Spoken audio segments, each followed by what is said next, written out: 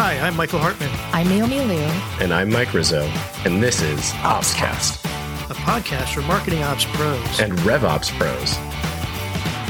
Created by the Mo Pros, the #1 community for marketing operations professionals. Tune into each episode as we chat with real professionals to help elevate you in your marketing operations career.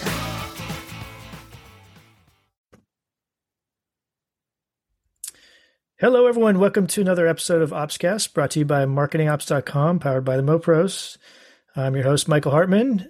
Today, flying solo, but I'm excited because today is our first of what we hope will be the beginning of a short series of episodes on general topic areas, which is what we intend to try to make 2023 as we're going into it a little more structured. And one of those topic areas is what we're going to talk about with this guest today, which is how can marketing ops teams work better with other ops functions. So kicking us off on this episode is actually one of our first returning solo guests. We have had one other person who's been on one extra time, but not by herself. So Lorena Morales is joining us again. The last time she was here was on an episode in late 2021. It doesn't feel like it's been that long. So Lorena is currently Revenue Operations Executive at JLL Technologies, and prior to that, Lorena has held several marketing operations leadership roles. She is also currently on the advisory board with Syncari and is an active member of several communities, including Women in Revenue. So, Lorena, welcome back. Thanks for joining us. Thank you, Michael. It's such an honor to be one of the back speakers or guests in the show, because you have people that I respect so much, and to be back here is such an honor. So thank you. Yeah. As you said, I'm currently the director of digital marketing revenue operations at JLL, not really JLL Technologies. So there's a correction there, but because it's a separate company. But yes, it's been more than a year, I think. Yeah, I looked back. Time passes so fast. So we were recording this almost on the anniversary of our first episode, which was January 13th, 23, and our first episode was the 15th of 21, and the episode we recorded with you last time was in like October of 2021. Which, when I looked back and saw that, I was like, could it really have been that long ago? Because it doesn't feel like it. Yeah, I feel the same. I feel like as you become an adult and you become older, time passes by faster, unfortunately. And that I hit that age already. So sad story to me. Yeah, I remember telling my parents when I was a little bit younger, but kind of getting older, I was like, you really undersold how fast time goes by. Yep, right? Definitely. So it's definitely something to keep up with. Well, we're glad to have you back. It's kind of fun. I mean, it's hard to believe that we've had so many great guests and that we have had such, fortunate to have all of them. And I suspect we'll probably start having more people on again, but glad to have you be the first. So why don't we start there with JLL, not JLL Technologies? Like, I think when we last talked, I think had just started in that company. And so we're starting to see some things that were kind of new to you in terms of your experience, mostly I think at smaller companies. So maybe an update on like what's going on there, and like has anything new come up out of that you think would be relevant for our audience? Yeah, actually, what's not going on? It's been quite of a journey so far. After that, this year that has happened after we last spoke. Definitely now I have a bigger team. So when we were talking back in October, I was recently joining the company. Yes, that's correct. But I didn't have a team or a big team. So now I have a bigger team, a global team that manages. I have my eyes in EMEA, my eyes in APAC, and my agency, a global agency as well, running Americas and also running the other 2 regions. So now I'm in charge of the 8 regions that are more profitable for the company. So that includes Japan, China, Australia, India, Germany, France, Americas.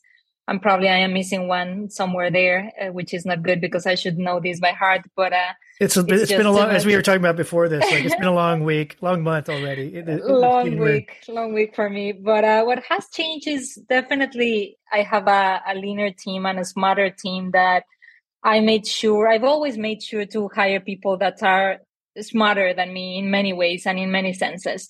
And this is not the exception. I made sure to hire really brilliant minds in the space that already knew revenue operations or that were to be embarked in the journey of revenue operations, that had the ability to be coachable and to learn this function. One of them is my analyst, who had experience previously on revenue operations. So that was a role that I was like, this needs to be a person that understands not only the concept, but the execution of revenue operations.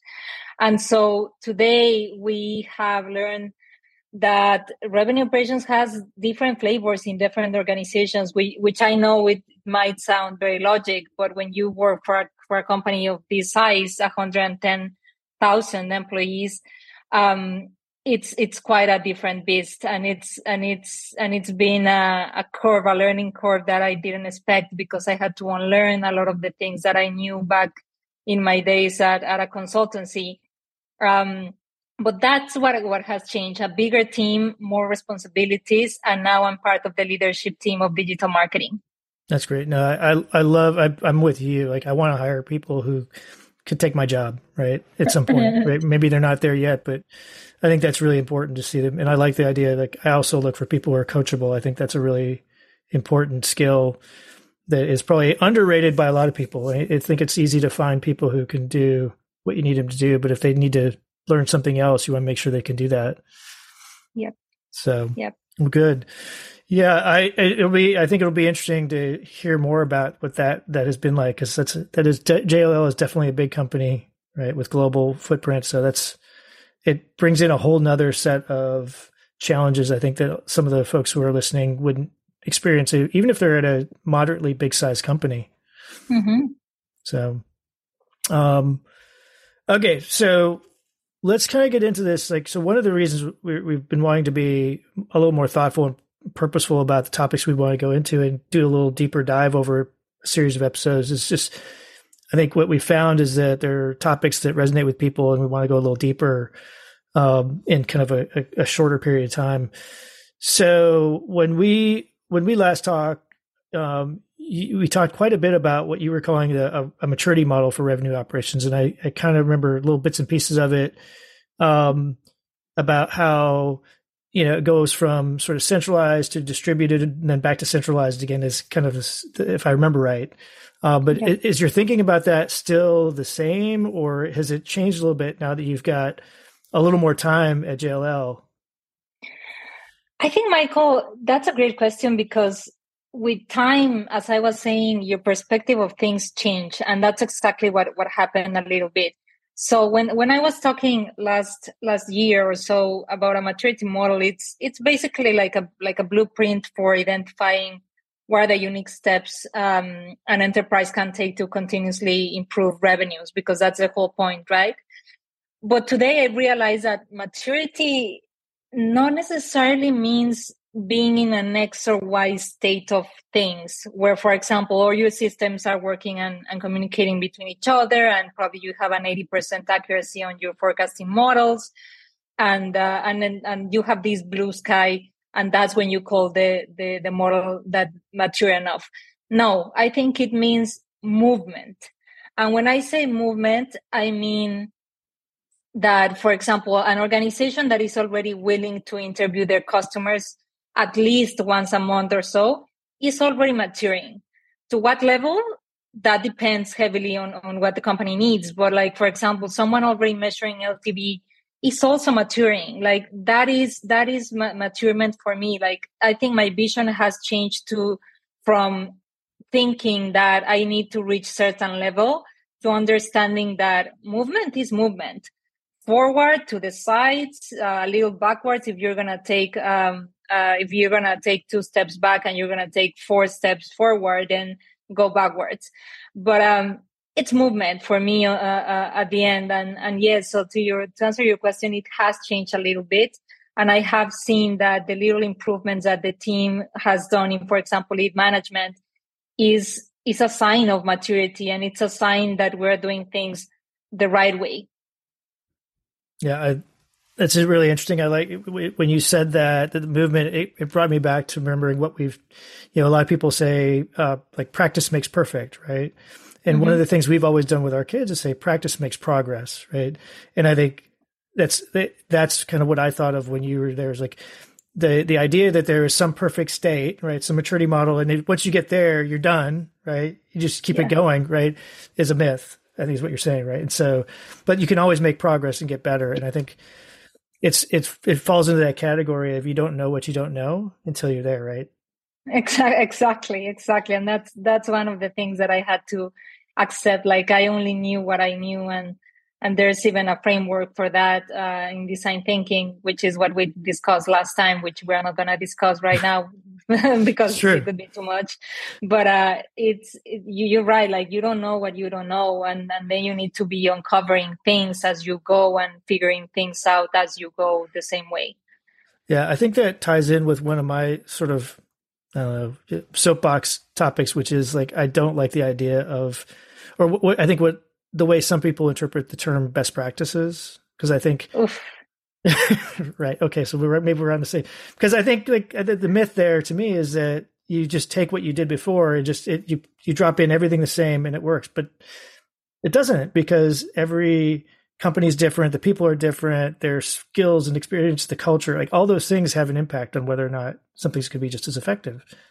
Yeah, I agree, especially with revenue operations and I did that phase. I made that phase because I find it very funny when people talk about best practices in revenue operations.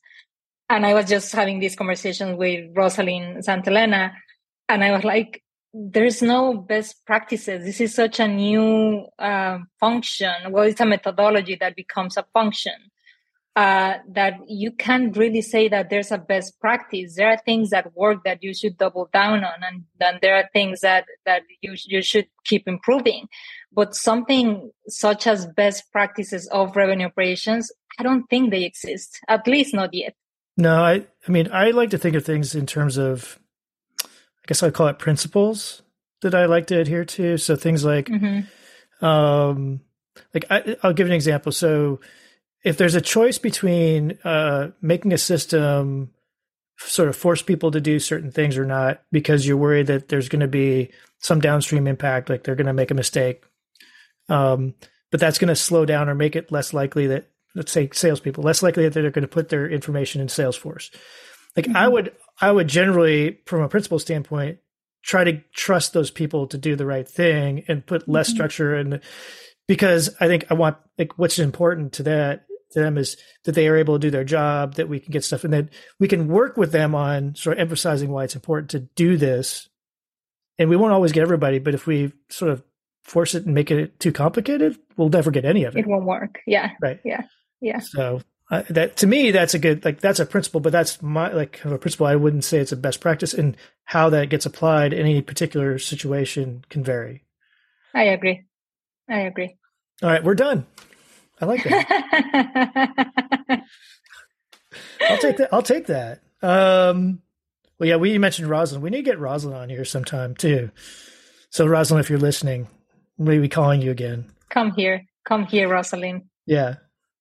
Okay, so that's interesting that how that's evolved, and I think we're aligned on some of those things. Okay, so most of our audience is marketing ops folks, and there, I think, sure, some marketers and RevOps people as well.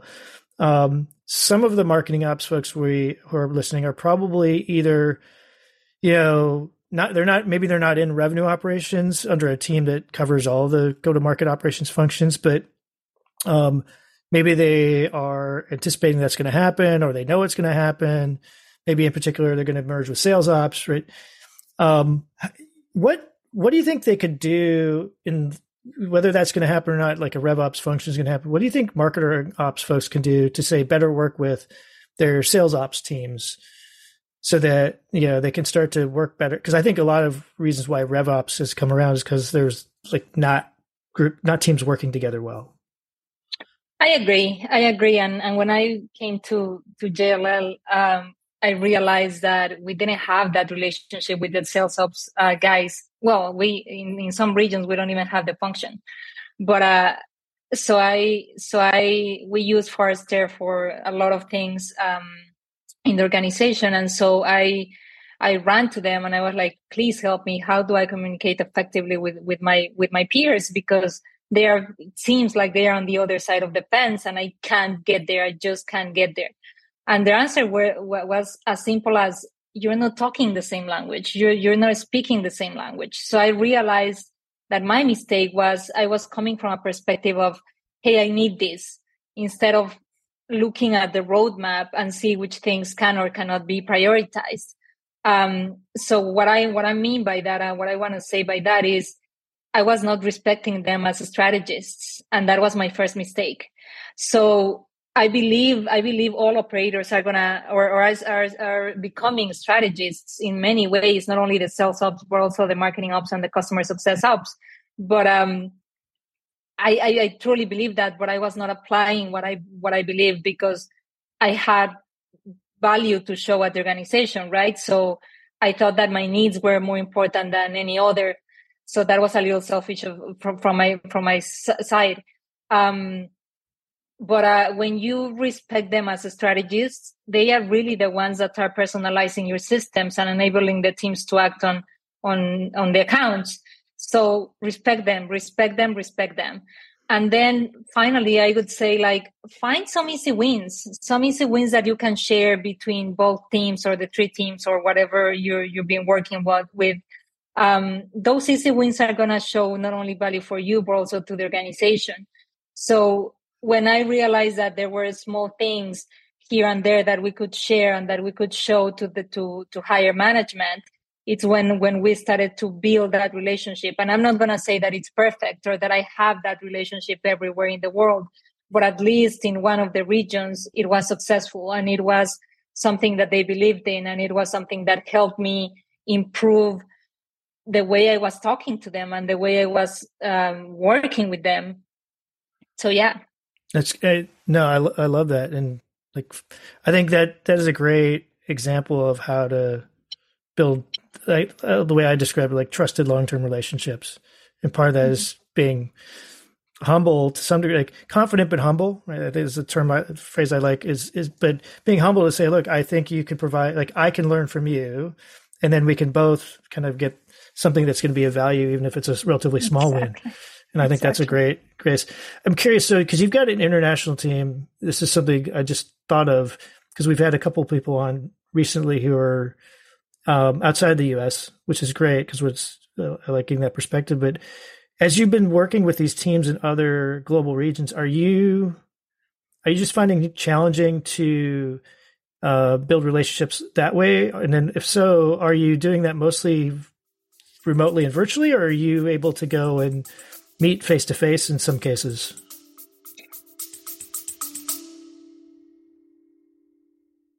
Hey everyone, it's Mike Rizzo here, and I'm interrupting your episode to bring you a brief message about, you might have guessed it, Mopsapalooza 2024, our second annual conference held in the vibrant city of Anaheim, California. We're hosting this hybrid event from the 5th of November through the 8th, and we would love for you to join us in person in Anaheim. But if you can't, please join us via live stream, courtesy of our sponsor, Excel Events. We're excited to offer an opportunity for professionals just like you to connect, learn, and grow among the best in the industry. Our event promises to be a highlight of the year, offering invaluable professional development experiences, live workshops, and of course, networking with your peers. Don't miss out on this incredible gathering right next to Disneyland in Southern California. Tickets are going fast. We will cap registration at 700 attendees. Secure your pass by visiting marketingops.com today, and we're looking forward to welcoming you to what is guaranteed to be an unforgettable event. It might just be the best event you've ever attended. But don't take my word for it. You can ask the community at any time. We'll see you there.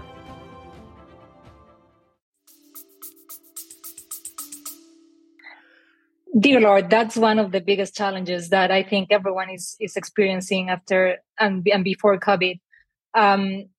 However, I think I consider myself a citizen of the world. Like I've been working and studying in different cities all over the world.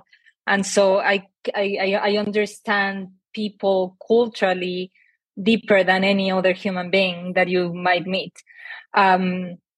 So coming from that angle, for me, is not as hard as it could be for others to connect via Zoom. At the very beginning, we were allowed to travel. So there was this meeting in London where I got to meet the heads of the regions, and where, Michael, it was fantastic. The feeling of like going for a drink, because it goes farther than just talking about what you're doing in X system or Y system, or this process or that process, or what X is doing or Y. It's about what matters to people. And if you get to connect with people to personal fibers, that's when you're going to succeed. Because at the end, I say this repeatedly, like you're selling to account, but you're selling to a person.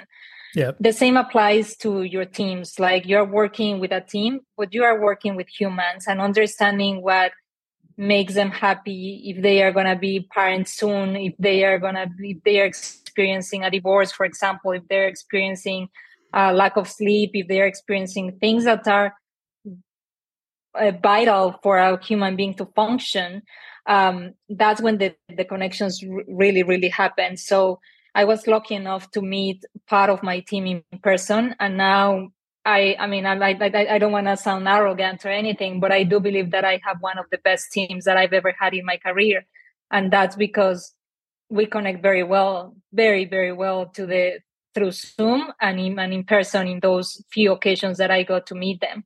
Yeah, my experience with working with global teams is even a short window of time in person. It's everything. It makes such a huge difference. And and to your point, right? I've become a big fan of when you have, and I learned this years ago when I worked for another big company, Texas Instruments. We had a team that wasn't international, but was in another city in the U.S. And I always felt like I had to justify the travel expense, so I'd schedule myself like back to back to back to back. And then, and then invariably, like it didn't really help. What really made the difference was when I intentionally left open time, because that's when those conversations. So whether it was going out for dinner or drinks, but a lot of times it was just walking by somebody's desk in an office, and exactly there was those kinds of things. I think really make a difference. It's part of what probably the biggest thing I miss working from home and remotely right now is just not having those regular opportunities to just run into each other and connect that way. And it can be about work, but it doesn't have to be. Generally, it's not about work when you create those deep connections. But I agree with you. Sometimes I'm not going to lie, Michael, like I love working from home. I've always been, I'm an introvert. I have autism. Like there are many things that I recently found about myself that make working from home my ideal state. Sure. However, I understand very well how to have a conversation with someone, and you're right, like even in the coffee break or like going to the bathroom and you run into someone and suddenly you stay with them like 15 minutes, that's gonna create a connection. And I was again lucky enough that, and in another occasion my current boss came to San Francisco and we went for dinner. And today I already respected her because of the career that she's had. She's this brilliant mind, but like when I got to sit with her and learn about her kids and her husband and her life and like how she manages both personal life and work, I was like, holy mother of God, like this woman is superwoman. And so I am lucky enough that I have her as my manager. But it couldn't have happened to that degree if she wouldn't have come to San Francisco and spent some time with me. Yeah, it's interesting. I just happened to have a conversation with somebody earlier today who wanted to sort of pick my brain about maybe starting a podcast, and it was not a work related one. It would be one more for kind of I don't even know how to describe it. Anyway. Long story short, I was told him, like one of the things I think that really would make it really resonate compared to others that might overlap with the target audience would be if you got people on who got really vulnerable, right? And I think there's something like that. So anyway, sorry, I took us off track there. So let me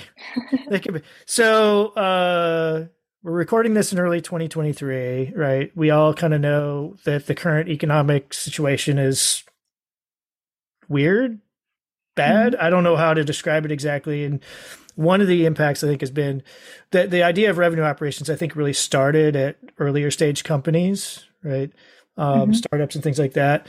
And I think they're the ones that are getting affected by cuts and stuff like that, maybe more so than the general economy. But do you think, what's your take? Do you think that that's going to affect the evolution, or is it going to slow down or accelerate the move towards revenue operations? What do you think is going to happen from that standpoint? If we think about like what is revenue operations at its core, I think the answer could be it will only accelerate it, because revenue operations means agility and means effectiveness and means sprinting in several areas of the business. And I think that will allow businesses to, as we were saying, to double down in what is working and cut what's not. So this was one of my predictions that I gave to Syncari a little while ago, like last week or something, where I think individuals are going to start making real-time operational insights that are going to be available cross-functionally anytime, anywhere, because you can't afford to be the person that reports late, or that your data doesn't make sense or anything like that. But like with the shortages of human capital and the things that we're experiencing, unfortunately, I think this is a time to be linear than ever, and to be nimble, and to be very intentional about what you're doing, and if possible, become indispensable for your company. I understand that nobody is indispensable, because companies are going to get rid of you like this. We are seeing that more than ever. But like, if there's a time where you need to learn more things and where you need to become more useful, is right now. And revenue operations allows people to do that, because revenue operations is a cross-functional entity that should work with all departments simultaneously. So when you think about it, if one individual is, let's say, the director of revenue operations, like it's my case, today I need to find a way more than ever to create more value to the organization and find hidden revenue faster than ever. So if you ask me, I think the tendency of starting revenue operations teams and to really build those teams effectively is going to be right now.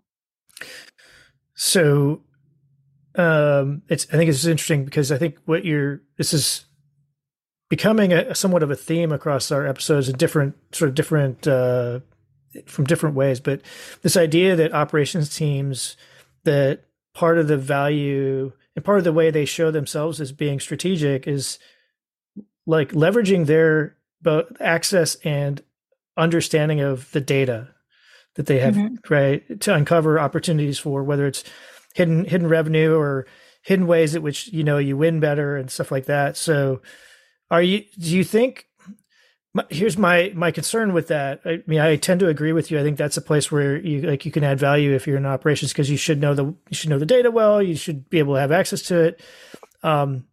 So you should be able to carve out time.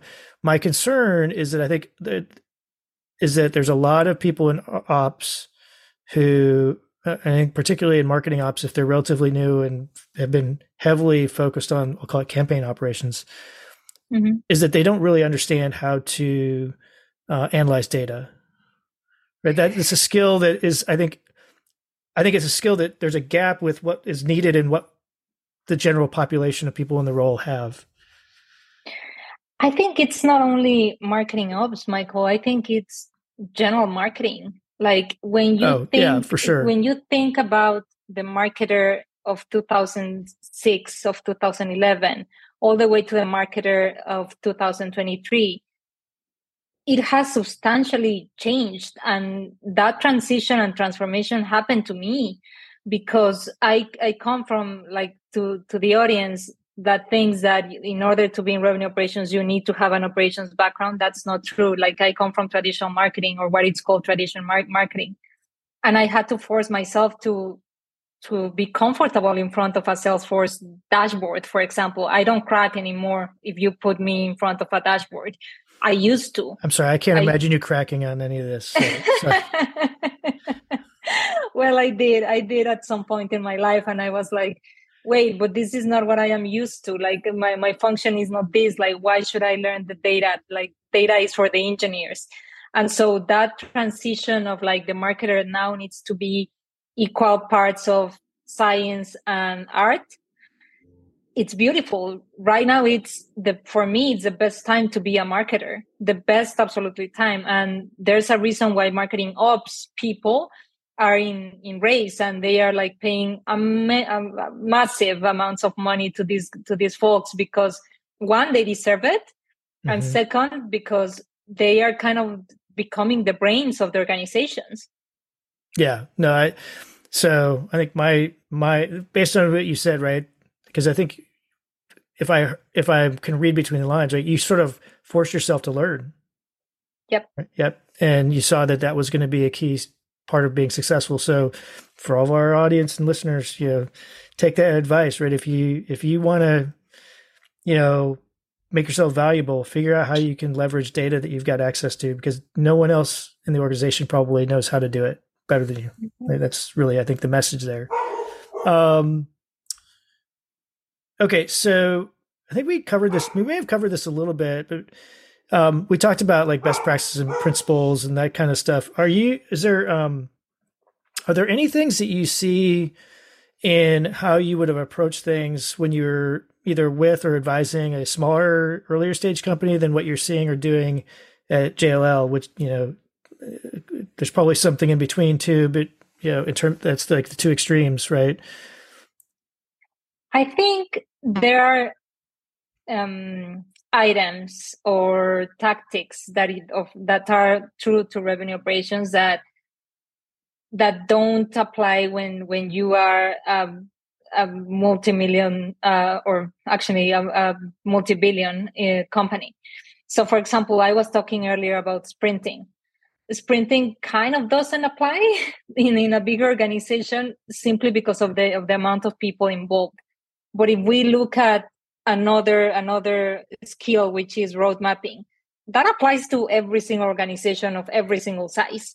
So you need to kind of pick and choose and slice and dice the skills that a revenue operations person has in order to apply them to the stage of the company that you are talking about. Those are the two that I can think right away here in my mind. I'm sure there are more and people can agree or disagree with me, but that's what I have in mind right now.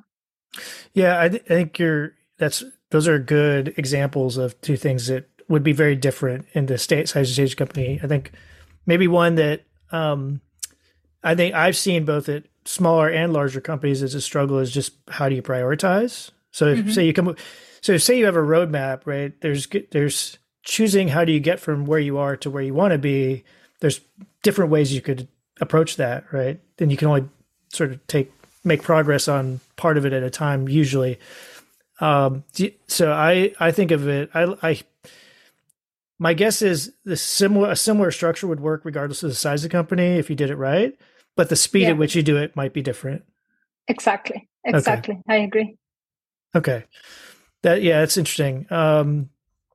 Do you, so you and I are both at relatively large companies, and there's a part of me that it's hard to deal with that lack of sprinting, but I recognize that it's important. So it's, it's a challenge sometimes for sure. It's something that I miss too, but because it's interesting to test things as rapid as you can.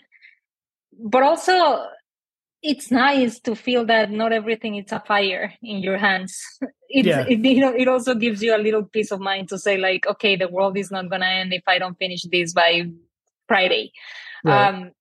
It's just everything in life has its good things and its bad things. So you just need to choose your poison, right? Yeah, I have teenagers at home, so I try to tell them because they're prone to want to know like what's the right thing to do or the wrong thing to do or right decision or wrong decision. Like that's not how real life works, right? It's made up of a bunch of trade-offs.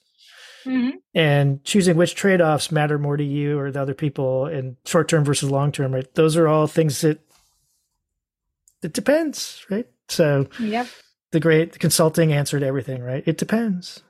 It depends. It depends. So one of the things I think we all probably also struggle with is how do we know if our ops team is being successful, right? How do you go about measuring are you doing what you're supposed to be doing, your effectiveness or your team's effectiveness? How do you go about measuring that? Because I know I struggle with that sometimes. I always wanted to tie it to revenue, but I've stepped back from that because I think there's too many other things outside of my team's control. There are two sides to this answer, I think. Like the first one is, yes, you can tie to revenue because you can measure velocity and therefore you can see faster sales cycles. So if you start seeing that velocity decreases, that's a good thing. Or like you start to see less revenue leakages through the funnel. Those are good signs that your operations teams are working together and that you are doing things the right direction. But Michael, ultimately, I mean, it's gonna sound again super logic, but like it's gonna be your customer that will tell you because they will feel less friction, and oh boy, they will let you know. Right now we are hyper dramatic and hyper what's the name extra we want things our own way, in our own time, in our own moment. If not, we become babies and we complain in every single platform that we have access to. Right. So if the experience feels smoother, like for example, like buying a Tesla, where everything feels so easy and practical, and like if you think about like buying a car in the 1990s or the 2000s against how is buying a Tesla right now, Jesus Christ, like who would have imagined that you can buy everything and personalize it in your phone and in 10 minutes you have a Tesla bought? Like it's crazy to me. So it's how do you measure if your ops functions are working and are working together well? Ask your customer. Ask your customer how is their experience, because everything is around the customer journey. And so if they feel like they had a good experience with you, if you have higher NPS scores, which I kind of believe half and half, because people not always put the right thing on NPS scores. But if you are talking to your customers enough, you're going to know if you're doing things right. Yeah. I love that you're talking about customers, because I think that's one thing I try to encourage all of our listeners regularly is like, I appreciate the idea of internal customers, but it's like fingernails on a chalkboard to me. Like I just don't like that term because I think customers are customers. Right? Exactly. And if we lose sight of that, and maybe it's just words, but I think that the words matter. Like, to me, if we're doing things that make it easier for us to do things, but it's harder for our end customers to actually engage with us in business, then it's probably not the right thing. Exactly. So, so that's great. Do you have any other, I mean, do you have any specific things you measure? Like if Naomi was on here, I know she thinks about,